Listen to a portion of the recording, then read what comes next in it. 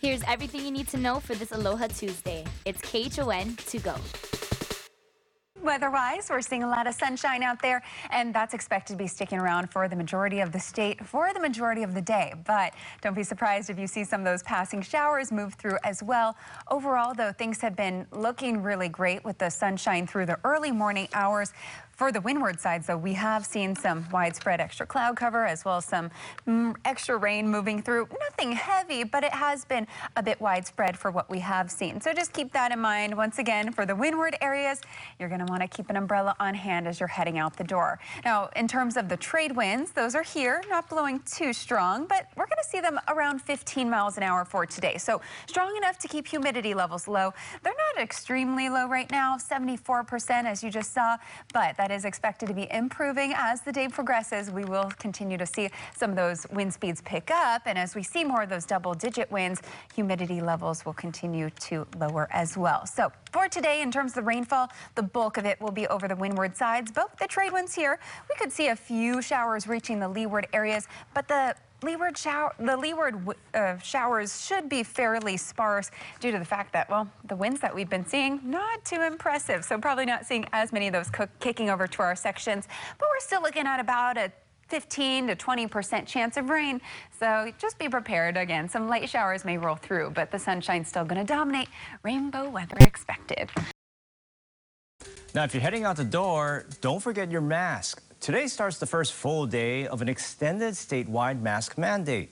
The governor and county mayors coming to an agreement on the details late yesterday. It comes as 95 new cases of COVID-19 were reported across the state. 76 on Oahu, 8 on the Big Island, 7 on Maui, 2 on Kauai, and 2 from out of state. The governor says the new rule is not hard to understand.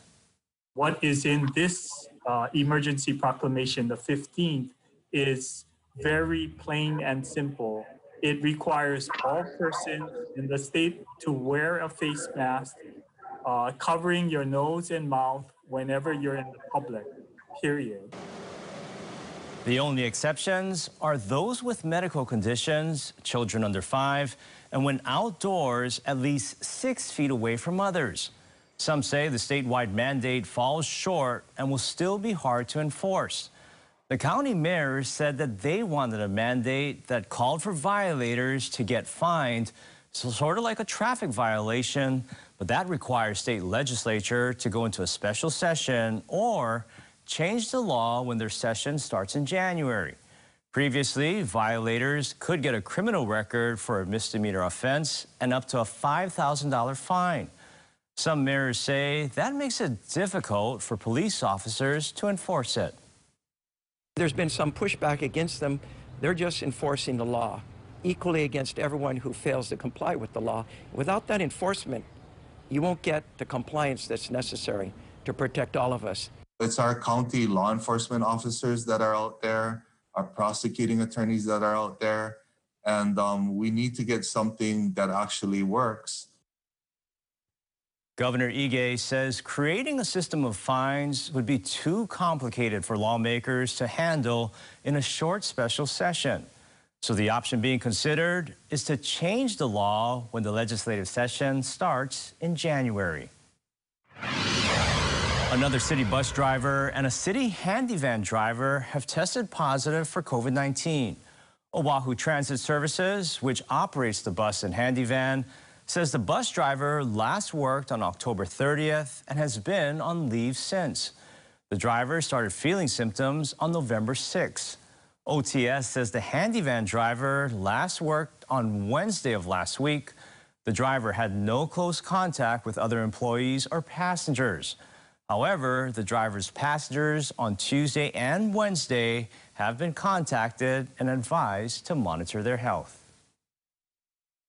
Meanwhile, Mayor Caldwell says he's concerned that Oahu will not reach Tier 3 of its reopening strategy by Thanksgiving. And if cases continue to rise over the next 2 weeks, there's danger of moving back into Tier 1. In the last 2 weeks, Oahu's 7-day average did not go below 50, nor was the positivity rate under 2.5%. Now, this makes moving into Tier 3 much harder. So the county is counting on more testing to curb the spread. As we head into the holiday season, we see what's happening on the mainland, and it's really a troubling trend.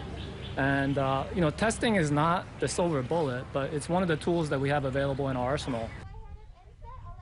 More than 16,000 COVID tests remain from the federal surge testing, and the city will continue to offer them for free at 5 locations through the end of the month. Log on to KHON2.com for that list. Looking ahead, the TSA is expected to screen more than 6 million people flying in for Thanksgiving, with many carrying holiday goodies. But just what is and isn't allowed? Dallas Ontiveros joins us live from the Daniel K. Inouye International Airport with more details. Morning, Dallas. Good morning, Ross. That's right. With Thanksgiving next week, it means you'll leave space in your stomach, and if you're traveling, it means you leave space in your suitcase and also in your carry-on, because the TSA is reminding all travelers on what foods are allowed when you are traveling this upcoming Thanksgiving week. So let's go ahead and start with carry-on bags. Think of it like this: solids belong in carry-on bags, which can mean turkey, can mean ham, it can also mean fresh cut fruits or vegetables even. Those items are allowed to carry on with you. Now, what is not allowed to carry on with you are liquids. So think of it as dressings or even gravy or even beverages, for example. Those are better off inside your suitcase, and make sure everything is tightly sealed and even in a plastic bag, just in case if there are any surprises when you open up your luggage. Now, I do want to remind everyone, because we have been hearing a rise of coronavirus cases across the country, like you said, Ross, over 6 million people are expected to travel, which is a lot in a pandemic, which means to make sure you are wearing a mask at all times, make sure you are washing your hands, and also you are sanitizing your hands, especially touching those high-touch areas. We actually spoke with Lisa Farbstein with the TSA, who gives us a little tip if you are traveling this upcoming Thanksgiving. Take a listen. TSA is allowing passengers to carry up to 1 12-ounce container of hand sanitizer, because we do want to encourage people indeed to wash their hands frequently throughout their trip, throughout their travels.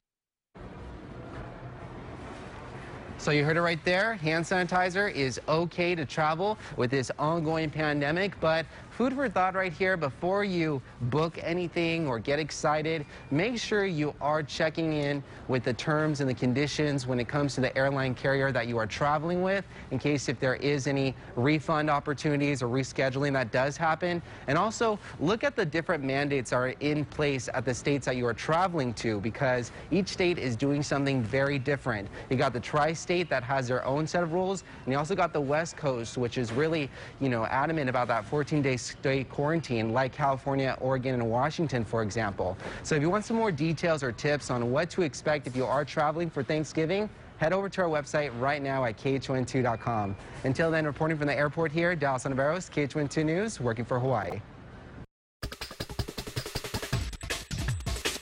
And that was your morning news. Make sure to tune in right back here tomorrow morning at 7 a.m. It's everything you need to know with KHON to go.